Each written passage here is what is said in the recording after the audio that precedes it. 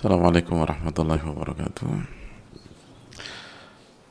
Bismillahirrahmanirrahim. Alhamdulillahi rabbil alamin wa bihi nasta'in ala umuri dunya wad din, wassalatu wassalamu ala asyrafil anbiya wal mursalin wa ala alihi wa sahbihi wa man sara ala nahjihi bi ihsanin ila yaumidin, wa ba'd. Allahumma inna nas'aluka ilman nafi'a wa na'udzubika min ilmin la yanfa'. Hadirin Allah muliakan, alhamdulillah kita panjatkan puji dan syukur kita kepada Allah tabaraka wa ta'ala atas nikmat yang Allah berikan kepada kita, sebagaimana salawat dan salam semoga senantiasa tercurahkan kepada Rasul kita, Nabi kita Muhammadin alaihi salatu wassalam, beserta para keluarga, para sahabat dan orang-orang yang istiqomah berjalan di bawah naungan sunnah beliau sampai hari kiamat kelak. Allahumma inna nas'aluka ilman nafi'a wa na'udzubika min ilmin la yanfa'. Ya Allah, berikanlah kami ilmu yang bermanfaat dan lindungilah kami dari ilmu yang tidak bermanfaat. Hadirin Allah muliakan, alhamdulillah kita bersyukur kepada Allah tabaraka wa ta'ala atas nikmat yang Allah berikan kepada kita, sehingga kita bisa bersua pada kesempatan kali ini kembali bersama Al-Imam Yahya bin Sharaf bin Murri Abu Zakaria, atau yang biasa dikenal dengan nama Al-Imam An-Nawawi rahimahullahu ta'ala. Hadirin Allah muliakan, kita kembali bersama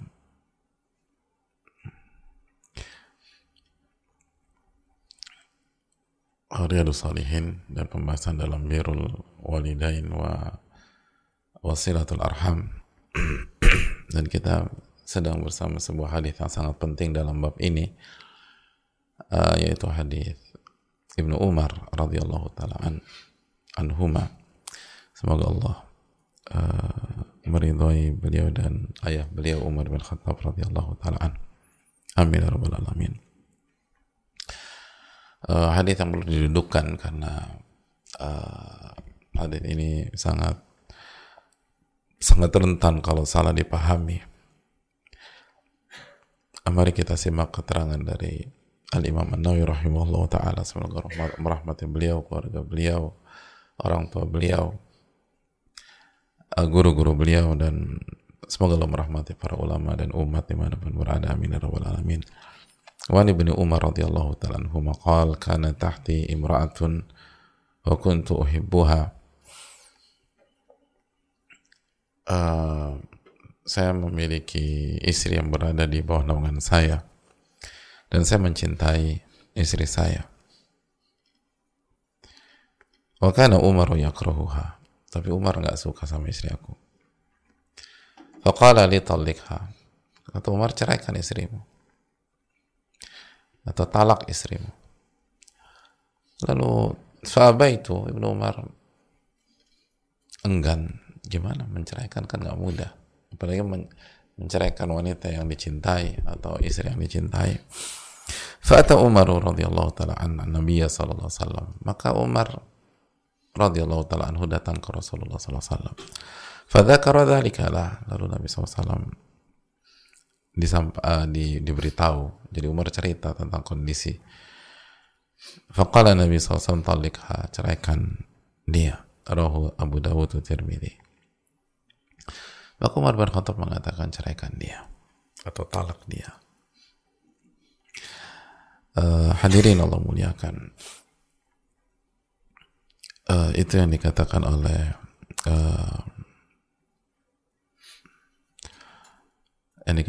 Umar bin Khattab, atau yang dikatakan oleh Nabi SAW ketika mendapatkan keterangan dari Umar bin Khattab radhiyallahu ta'ala. Dari hadis ini lahir sebuah pertanyaan besar, apabila orang tua meminta anaknya untuk menceraikan istrinya, apakah anak harus mentaati perintah orang tua tersebut?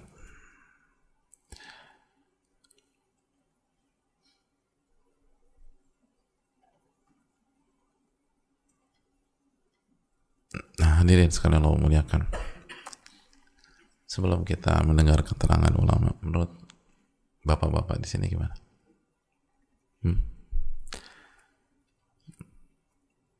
Kalau orang tua menyuruh menceraikan istri, taat apa enggak?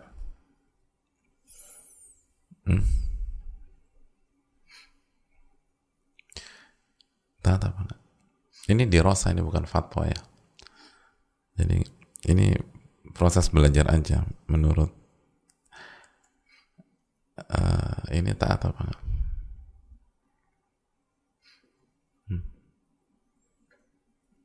Nggak ada yang nikah di sini, nggak tahu rasanya. Berat loh. Kita sayang sama istri kita, tiba-tiba ayah kita kita bilang ceraikan istri kamu. Re, mikir aja, Re. Nggak bisa dipikirkan. Antum nggak pernah tahu rasanya kayak gimana. Mana sih yang tahu rasanya gimana? Hadirin Allah muliakan. Mari kita, sebelum kita dudukkan ya, mari kita simak keterangan dari Imam Ahmad rahimahullahu ta'ala. Imam Ahmad pernah ditanya, Inna abi ya'muruni an utalliqa imra'ati. Sesungguhnya ayahku memerintahkan aku untuk mentalak atau menceraikan istriku. Jadi ada orang tanya kepada Imam Ahmad rahimahullah. Imam Ahmad salah satu imam madhab dan murid dari al-Imam Asy-Syafi'i rahimahullahu ta'ala. Beliau ditanya, Inna abi ya'muruni an utalliqa imra'ati. Sesungguhnya ayahku memerintahkan aku untuk mentalak istriku. Apa jawab Imam Ahmad? Dan Imam Ahmad sekali lagi ahlul hadits gitu. Dan beliau tahu hadits ini.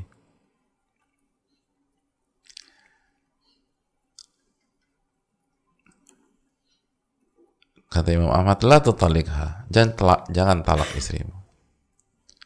Jangan talak istrimu. Lihat jawaban Imam Ahmad. Coba bandingkan kalau ada orang baru ikut kajian beberapa saat, tiba-tiba baca hadits ini, bokap gue suruh gue talak istri gue nih bro, gimana? Talak bro. Wah, lu gak ngaji sih. Kemarin baru pembahasan Hadits Umar. Oh, lo dengar keterangan Ustadz, gue tidur sih, tapi gue baca sekilas haditsnya. Umar suruh talak, anaknya nggak mau, lapor ke Nabi SAW, kata Nabi, talak bro, sami'na wa ta'na. Hadirin Allah muliakan, lihat bagaimana Imam Ahmad, la tutalikha, jangan talak dia. Lalu dijawab sama orang ini, si penanya, alaysa Umaru amara ibnahu Abdullah an yutalliqa imra'atah. Bukankah Umar memerintahkan anaknya Abdullah untuk mentalak istrinya? Artinya dibawakan hadits ini. Kan ada hadits Ibnu Umar. Lalu Umar lapor kepada Nabi SAW. Lalu kata Nabi SAW, talak istrimu, ceraikan istrimu. Apa jawab Imam Ahmad?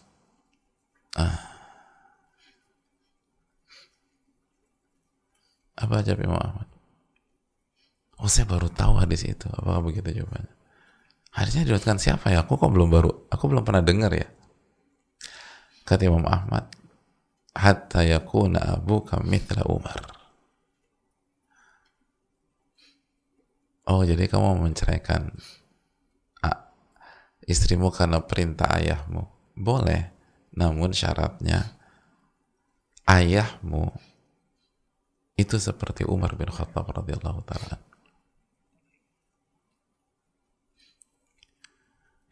Ayahmu itu seperti Umar bin Khattab. Jadi kalau ayahmu seperti Umar, nurut, talak istrimu. Apa maksudnya? Kata la tutalikha bi amri, jangan talak istrimu karena perintah ayahmu. Sampai ayah Anda itu seperti Umar bin Khattab dalam memandang sebuah masalah dan membaca sebuah masalah, dan imannya, ketakwaannya itu tinggi dan tidak mengikuti hawa nafsu, bukan baper, bukan tersinggung secara pribadi, bukan ya. Kata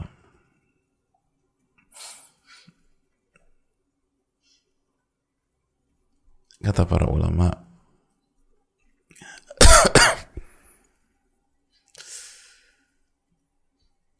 mereka mengatakan bahwa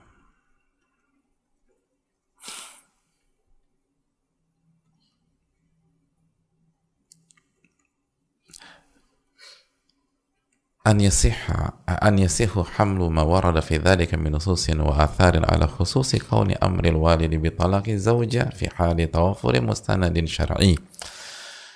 Hadis-hadis tersebut itu harus didudukkan apabila perintah orang tua kepada anak memenuhi standar syar'i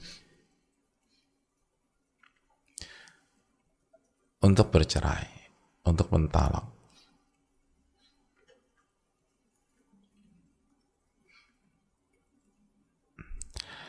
La li mujarradi nufuri minha, bukan karena sebatas orang tua yang nggak suka sama mantunya atau menantunya. Awil karahati li hawa atau meli nafas, atau nggak suka karena hawa nafsu, atau ya personal aja nggak suka gitu.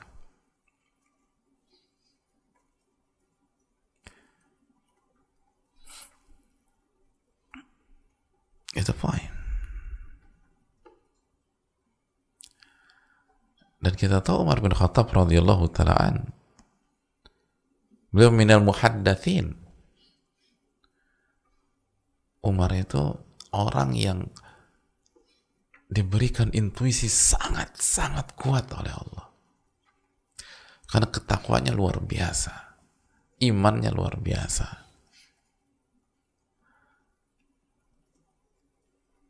Dan kita tahu bahwa beberapa saran, arahan dari Umar bin Khattab dibenarkan oleh Allah dengan menurunkan ayat seperti itu. Khamar misalnya, pengharaman khamar.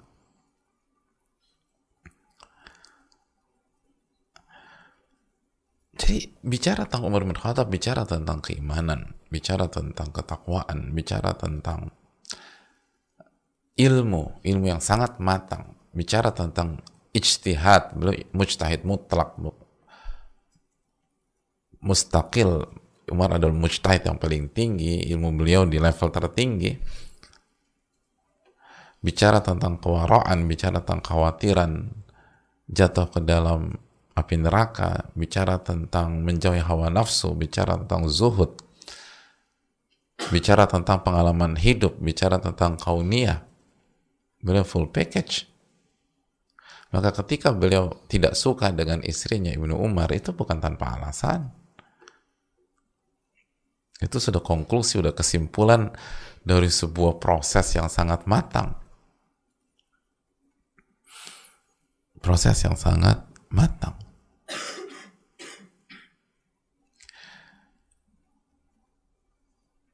Ditambah lagi, ini bukan hanya sebatas atau berhenti sampai Umar lapor ke Rasulullah SAW dan Rasulullah SAW mengamini talik, ceraikan dia.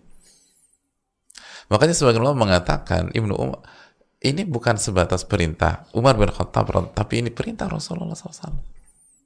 Ini Rasul meng-ACC. Nah sekarang ayah kita atau ibu kita ketika suruh cerai itu dapat ACC dari wahyu kan enggak? Atau paling enggak nanya ke guru lah, nanya ke ulama lah, enggak juga. Ya, nggak suka sama mantu, aduh, papa nggak suka sama istri, mau dicerain. Nggak tahu dalil, nggak tahu hadits, nggak tahu Quran, nggak tahu segala macam. Ini kan nggak bisa disamakan dengan Umar bin Khattab radhiallahu ta'ala. Dan ketika Ibnu Umar enggan, bukannya marah, bukannya emosi, bukannya kesal, bukannya ngamuk-ngamuk, tapi kembali ke dalil, kembali kepada Rasulullah SAW dan menyampaikan. Artinya kita tahu kalau Nabi SAW mengatakan sebaliknya, Umar akan nurut. Radhiallahu ta'ala. Ini sosok yang sami'na wa ta'na waqaf amamal adillah, kata para ulama. Beliau itu orang yang nggak mau offside kalau sudah berhadapan dengan ayat atau hadits Nabi SAW. Nah pertanyaannya, orang tua kita seperti itu apa tidak? Atau kita sebagai orang tua ketika meminta anak kita bercerai seperti itu apa tidak?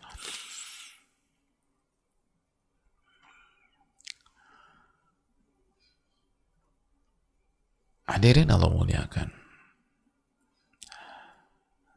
Itulah keterangan para ulama. Makanya mengatakan ini bukan hanya Imam Ahmad saja.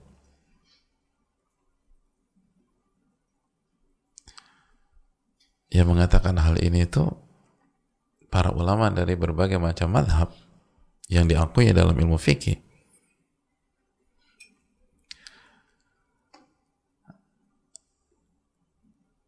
Diakui dalam ilmu fikih. Mereka mengatakan pernikahan, khususnya pernikahan dan khususnya perceraian, itu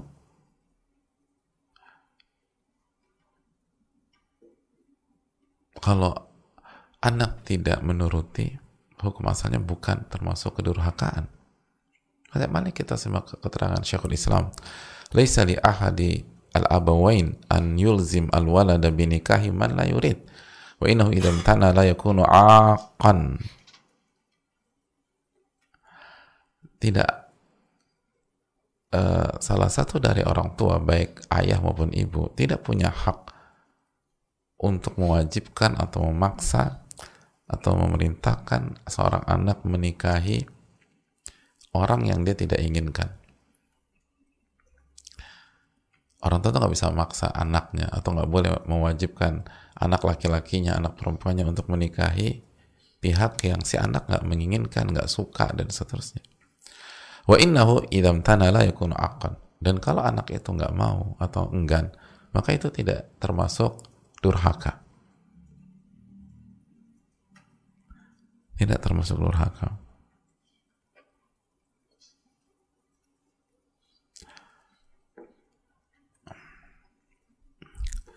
Itu pada dasarnya masalah pernikahan. Orang tua ini bukan ranah orang tua itu memaksa atau merintahkan, mewajibkan dan menggunakan powernya sebagai orang tua, bukan. Makanya kita perlu ilmu. Apalagi talak atau perceraian. Kata Al-Qarafi, salah satu ulama Malikiyah, "Falau kana mutazawwijan biman yuhibbuha," apabila seseorang menikah dengan seorang wanita yang ia cintai, fa amarahu bi talaqiha, dan orang tuanya memerintahkan dia menceraikan istrinya yang dia cintai tersebut, walau li'adami iffatiha, walaupun ada masalah dalam ifahnya, falam yamtathil amrahu la ithma alaih, lalu anaknya tidak nurut kepada perintah orang tua, la ithma alaih, tidak ada dosa bagi anak, kata Al-Qarafi rahimahullah.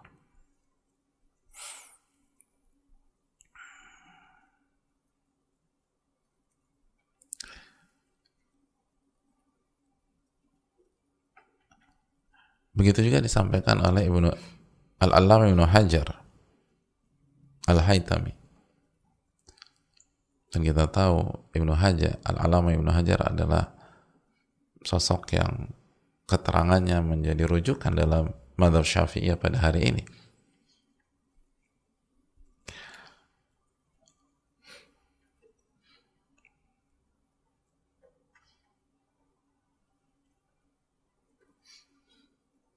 Beliau sampaikan, "Falau kana mutazawwijan biman yuhibbuha," apabila seseorang menikah dengan istri yang ia cintai, fa amarahu bi talaqiha, dan orang tuanya memerintahkan untuk menceraikan atau mentalaknya, walau li adami iffatiha, walaupun ada atau tidak ada atau ada masalah dalam masalah iffah, falam yamtathil amrahu la ithma alaih, dan anak itu tidak mengikuti, maka dia tidak berdosa.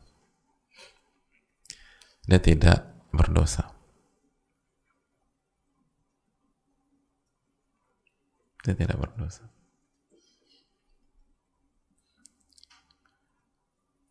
Dia tidak berdosa.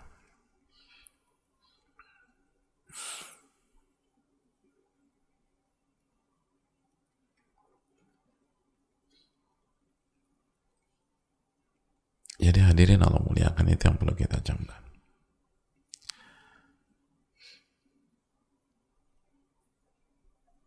Makanya sebagian ulama mengatakan seperti Syekhul Islam, apabila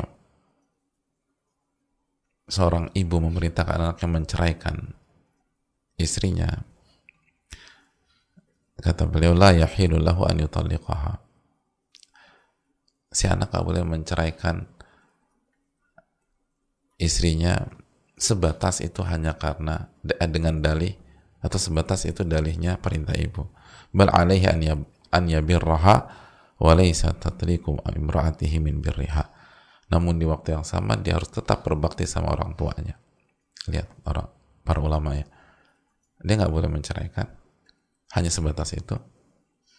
Tapi ia tetap harus berbakti sama orang tuanya di hal-hal lain. Kenapa demikian? Karena mentalak istri atau menceraikan istri karena sebatas perintah orang tua itu bukan termasuk birrul walidain. Sebatas itu bukan termasuk birrul walidain. Kecuali sebagaimana kita sampaikan keterangan para ulama, jika orang tua kita seperti Umar bin Khattab, jika orang tua kita seperti Nabi Ibrahim yang memerintahkan kepada Nabi Ismail ganti palang pintu, apabila orang tua kita ketika memerintahkan dengan pertimbangan yang sangat matang, tapi kalau hanya emosi, tersinggung dan lain sebagainya, sekali lagi masalah pernikahan, apalagi masalah perceraian, itu orang tua tidak boleh mewajibkan, mengharuskan dan memerintahkan, dan itu bukan masuk ke dalam hal tersebut. Dan ini perlu kita dudukkan karena banyak kasus dalam masalah ini, dan itu keterangan para ulama. Kita hanya menyebutkan keterangan para ulama.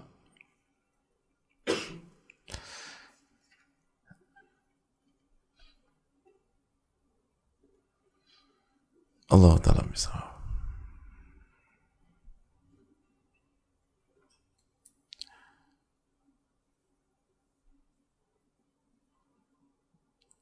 Jadi ini tidak boleh dipukul rata. Hadirin Allah muliakan.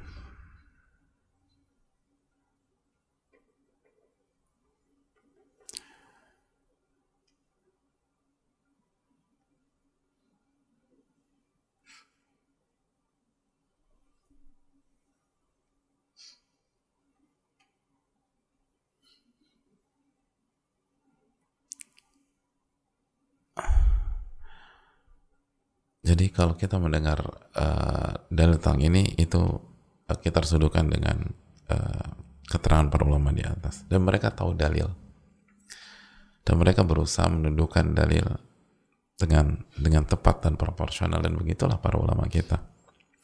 Karena kalau ini dibuka bebas, ya repot hadirin. Maka pernikahan dan perceraian nanti akan dikembalikan ke hawa nafsu, ke emosi, ke amarah, ke ketersinggungan, bukan dikembalikan kepada dalil, ketakwaan, keimanan, dan kemaslahatan. Dan hadirin Allah muliakan,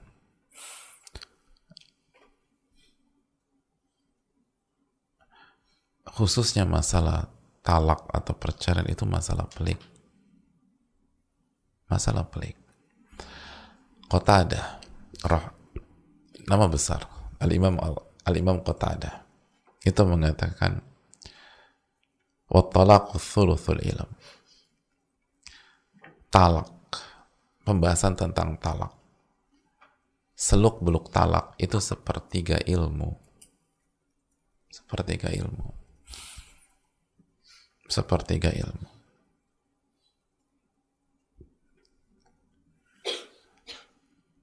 Artinya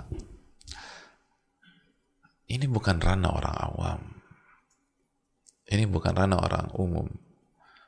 Dan sepertiga itu banyak, kata Nabi, wat-thulutsu katsir, sepertiga itu bagian yang sangat banyak. Jadi hanya orang-orang yang punya ilmu yang dalam yang bisa bicara masalah ini. Itu maksudnya. Bahkan nggak setiap guru atau ustadz atau itu bisa bicara masalah ini.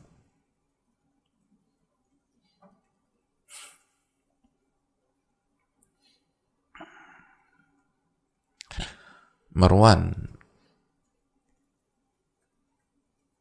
itu pernah menceritakan testimoni beliau ketika beliau bersama Sufyan ats-Tsauri. Siapa yang tidak mengenal Sufyan ats-Tsauri, nama besar, ulama, papan atas dunia di masa klasik, rujukan. Semua orang yang belajar ilmu agama tahu sebetapa hebatnya Al-Imam Sufyan ats-Tsauri rahimahullahu ta'ala dan betapa bertakwanya beliau.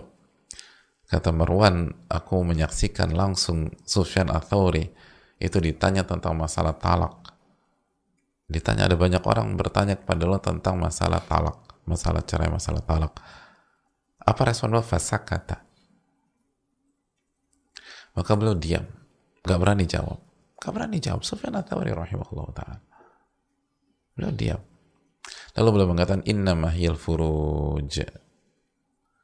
Innama hiyal furuj. Ini masalah kehormatan. Ini masalah kehormatan.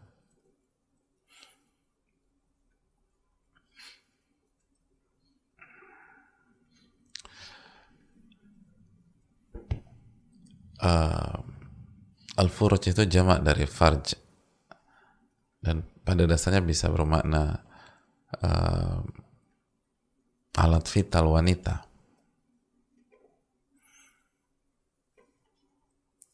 Tapi sebagai apa banyak pihak menggunakan bahasa yang lebih ini kehormatan. Jadi kenapa saya ingin jelaskan itu? Ini menunjukkan bahwa betapa wanita itu betul-betul dimuliakan oleh orang-orang beriman, oleh orang-orang yang bertakwa, oleh para ulama.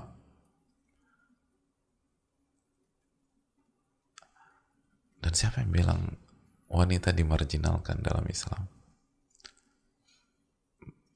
Artinya maksud mereka gini, innama hiyal furuj, maksudnya ini masalah kehormatan wanita. Karena masalah pernikahan, masalah talak, ini sangat masalah-masalah seperti ini sangat berkaitan dengan kehormatan wanita. Dan wanita sangat mulia dalam Islam.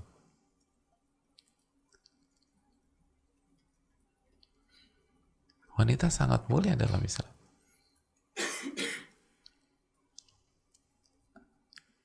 Karena kalau misalnya masa pernikahan, begitu pernikahan dikatakan sah, maka kehormatan wanita itu halal bagi laki-laki tersebut. Kalau dikatakan sebaliknya, kalau dikatakan bercerai atau talak itu sah lalu tidak dirujuk, misalnya itu talak raj'i, atau misalnya sudah masuk talak bain, talak 3, maka kehormatannya tidak halal lagi bagi laki-laki yang sebelumnya jadi suaminya, lalu lalu kehormatannya itu bisa halal untuk laki-laki lain yang mau menikah dia berikutnya setelah masalah iddah dan seterusnya. Nah, hal-hal seperti itu harus dijaga karena wanita sangat terhormat. Wanita sangat terhormat. Wanita itu bukan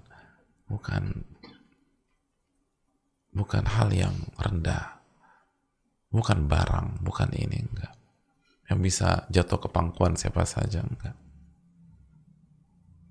Makanya itu alasannya Sufyan ats-Tsauri nggak mengatakan ini susah banget nih. Enggak, innama hiyal furuj, ini masalah kehormatan wanita.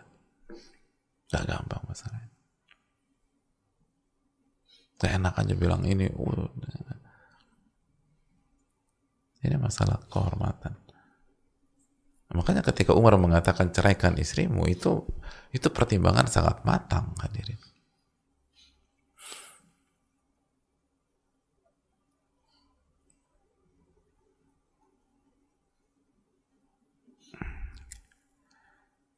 Itu yang perlu kita camkan. Muhammad bin Abi Tahir, beliau ditanya tentang masalah talak. Apa kata beliau? Sal ghairi, laisa li ufti fit talaqi bi syai'. Tanya sama yang lain. Saya nggak berani berfatwa dalam masalah talak. Allahu Akbar. Nama-nama besar, hadirin. Tanya yang lain. Saya nggak berani berfatwa dalam masalah talak.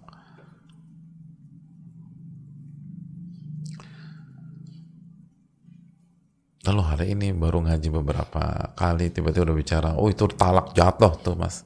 Bro, udah talak, udah jelas, udah clear. Siapa kita hadirin? Udah baca buku berapa? Ini nama besar, tanya yang lain. Saya nggak berani berfatwa dalam masalah talak. Makanya itu tadi, orang tua yang menyuruh mentalak, ilmunya dalam apa enggak gitu. Ini masalah-masalah pelik. Dalam riwayat yang lain, Sufyan rahimahullah ta'ala mengatakan, karena Sufyan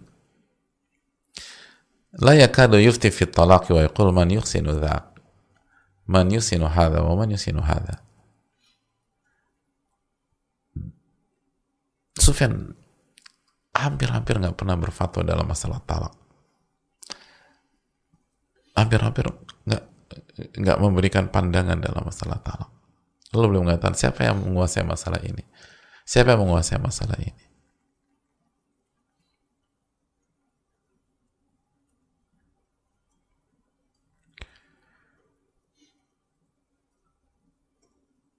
Hadirin Allah muliakan. Jadi beliau takut sekali dalam masalah talak. Takut sekali.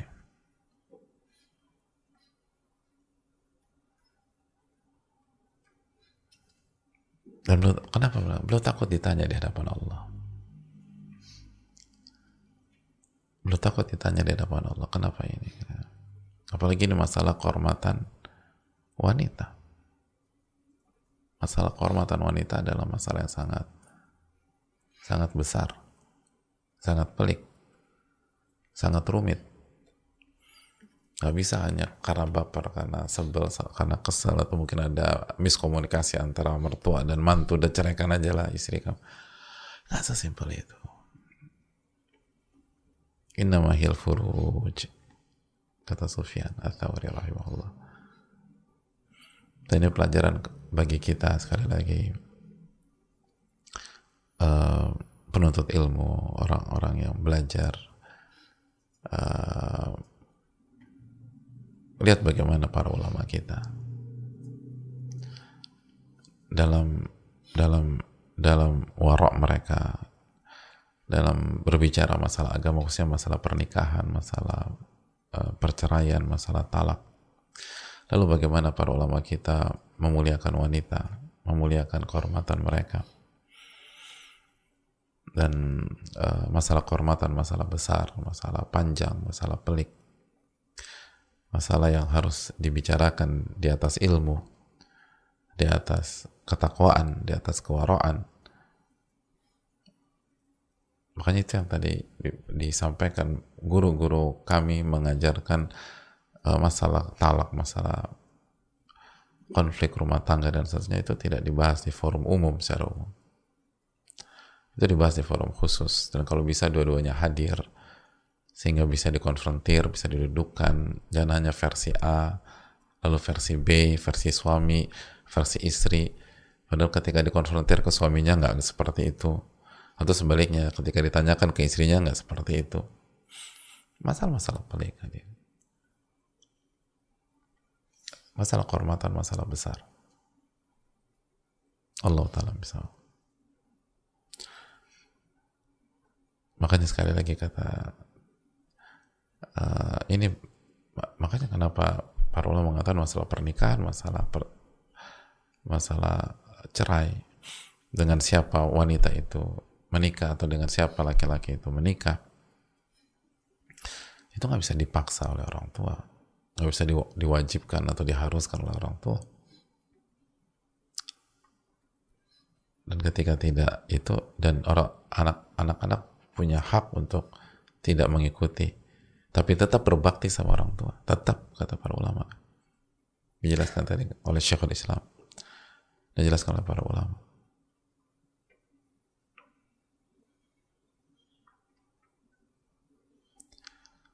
Ini yang perlu kita. Dan orang tua jangan menggunakan jangan menggunakan kedudukannya untuk menekan anak dalam masalah ini, kecuali dengan pertimbangan matang. Dan lihat kalau Umar Radhiallahu ta'ala anhu datang ke Rasulullah SAW, pertanyaannya, sudahkah kita datang ke ahli ilmu? Sudahkah kita datang ke ulama? Sudahkah kita datang ke orang-orang yang matang dalam masalah ini? Ingat, Sufyan Ats-Tsauri bukan orang sembarangan. Silakan habis ini buka biografi Sufyan Ats-Tsauri, baca sehebat apa beliau. Masalah talak, masalah pelik, masalah pernikahan, masalah pelik. Allah Ta'ala bisa. Semoga Allah memberikan taufik kepada kita. Kita cukupkan. Subhanallah, la ilaha illa anta, astaghfiruka wa atubu ilaik. Assalamualaikum warahmatullahi wabarakatuh.